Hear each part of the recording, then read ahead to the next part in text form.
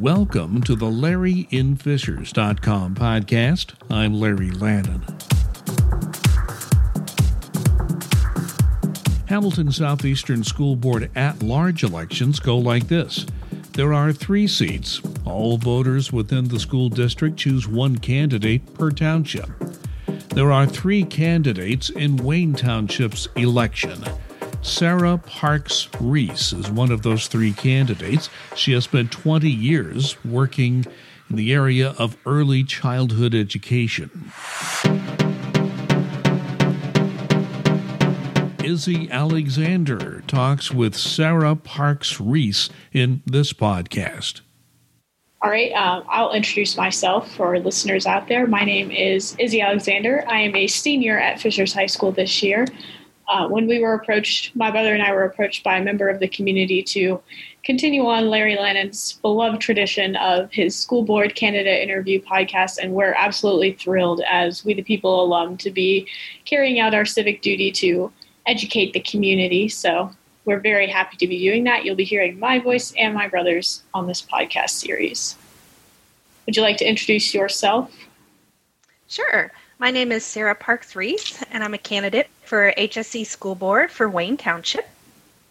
I've lived here for about 14 years with my husband. We built our home in the HSC district because of its known for excellence. We have 3 kids, a 27-year-old who also has 2 kids, so we're grandparents, and then an 18-year-old, and then our 11-year-old that's in one of the intermediate schools here. So you have students in the district then? Yes. Does your 18-year-old go to high school, or is he or she graduated? So he lived with his mom, and he graduated this past May from Carmel High School. Gotcha.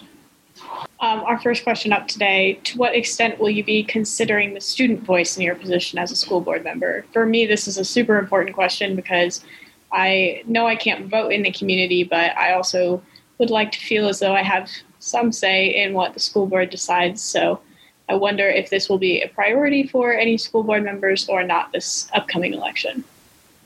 I think it's important to hear all voices. So to hear the voices of students, the voices of families, the voices of teachers, because some of the teachers obviously don't live in the district either. So they're not able to vote either. So I think it's important to get all voices. So absolutely. I do remember back with the non-discrimination clause, there was a lot of student voice. And so we were really happy to see that as a community. Do you have any plans or ideas for considering that yourself or touch and go sort of basis? To connect with the students? Mm-hmm. Is that what your question is? Yes. So I think there'll be unique opportunities. I think we'll have to explore some new ways with the pandemic and all the kind of restrictions in place, but absolutely. What would be your top 3 priorities if elected to the school board? So essentially, what's the platform you're running on? So number 1 is definitely equity. So ensuring that all students have equal access and can just participate in education.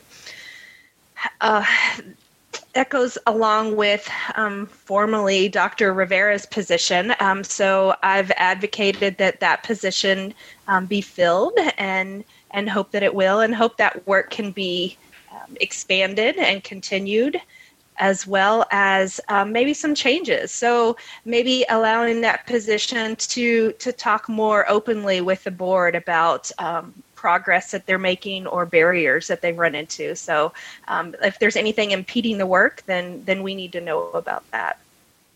Along those same lines, also looking to hire a more diverse workforce. So there are toolkits and whatnot put out by different educational support agencies. So the one that comes to mind is from Regional Educational Laboratories, or REL.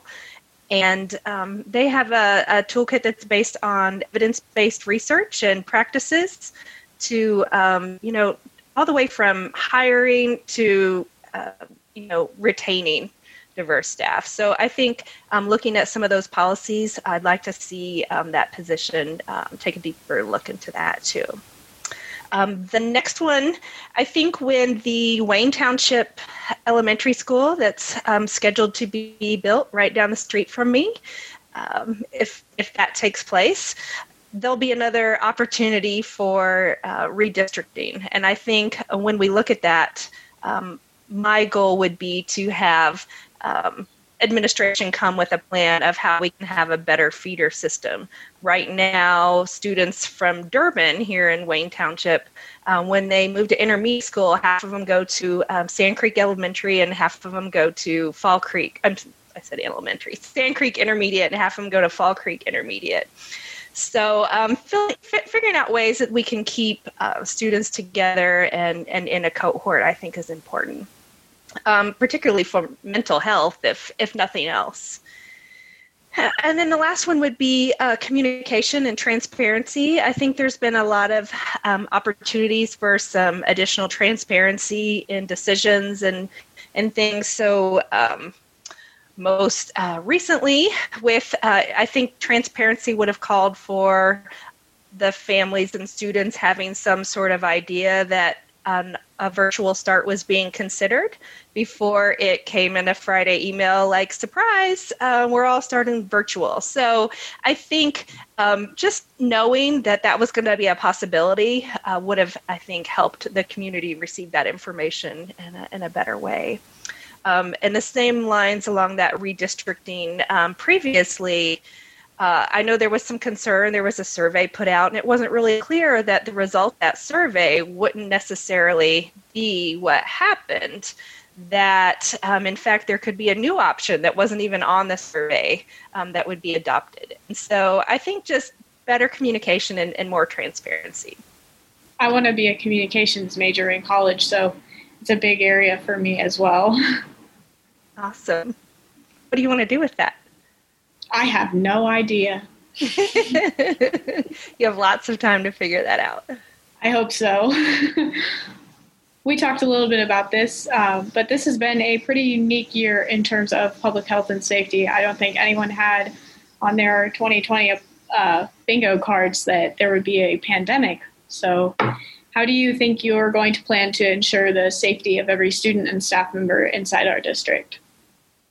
I think, like all of my decisions, it's going to have to be based on research and data. So having the best research and data available to be able to coincide my vote with kind of whatever's going on. I would like to see the administration continue to look into that research and data as well, and try to make the best decisions for all students and families. It's definitely a difficult time for everyone.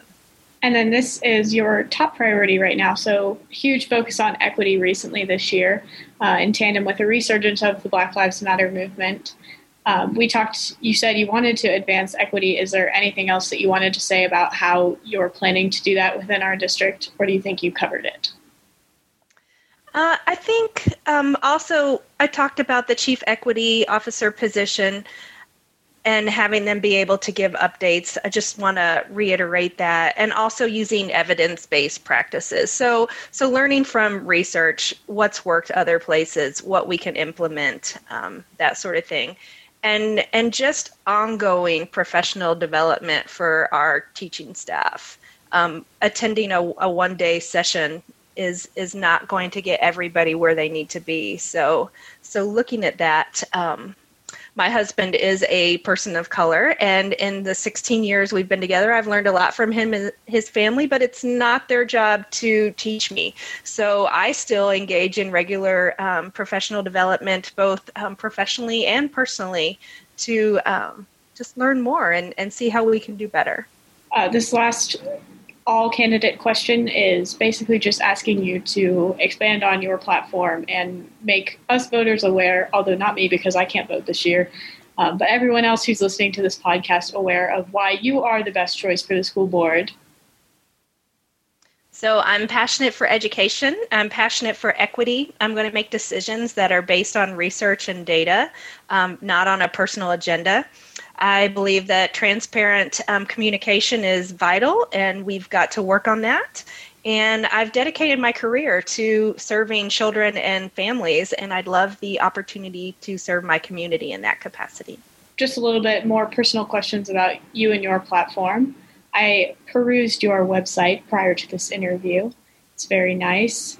On your website, you have a statement that says, there are two things that I don't think you can separate, care and education. Could we discuss what that looks like to you? So I think it looks a variety of different ways. So if you think of teachers in elementary schools, those hugs and high fives, I mean, you can't separate that care from the education. You can't separate the relationship with the teacher. I remember when my own father passed away a few years ago, my daughter was in second grade. I emailed the teacher and said, hey, she might have a rough week or a rough couple weeks, and here's why. And the teacher responded, I'll make sure and give her extra hugs. And so the teachers know what that means and what the kids need. And I think as you look at older kids, asking them what their pronouns are. I mean, that shows that you care and that you respect them as an individual as well. So it looks different from teachers and students. It's going to look different from a board member as well. So may not have that as much one-on-one contact with the students, but knowing that I care for the students, I care for the teachers, I'm taking everybody's considerations into my consideration. So as a school board member, you'll be caring for education just in a different way. Absolutely. Do you have like an example of how you plan to do that right now?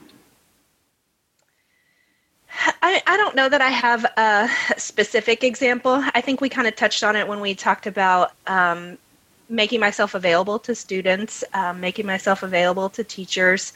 So just ensuring that I have those connections to hear from them and to show them that I care. That's nice to hear as a student. I don't think before I did these interviews, I was aware of how much the school board wants to connect with students, but just like is not able to without the students reaching out first. So I'm definitely learning a lot. So on your website as well, it lists your involvement with HS Equal, which is a community organization. Do you want to explain what HS Equal is? So back when the inclusive language was being discussed on the non-discrimination policy that was originally voted down, upon that happening, this group formed. It grew overnight exponentially, and it was really amazing to me to see so many like-minded people in our community. So we had plans, we had T-shirts, we all showed up at the following school board meeting where the language was adopted. And so after that goal was achieved, then our next goal was set on making sure we had board members that represented equity as well. So I thought about it for a few months and decided that I was qualified and I was passionate and I was ready to take on that challenge. So here we are. Do you think there's work that you did with HS Equal that made you feel more qualified to run as a school board candidate? I mean, not necessarily. It's just equity is one of my passions. And so I fit in with the group. I wasn't necessarily one of the leaders. I was just a part of it. And so I think it just aligned well, and it was just it was kind of perfect timing and helped me realize that I wanted to be the change in the community, that I wanted to push this further. How do you plan to personally remain committed to equity work that the HSE Equal team strives to complete while you're a board member?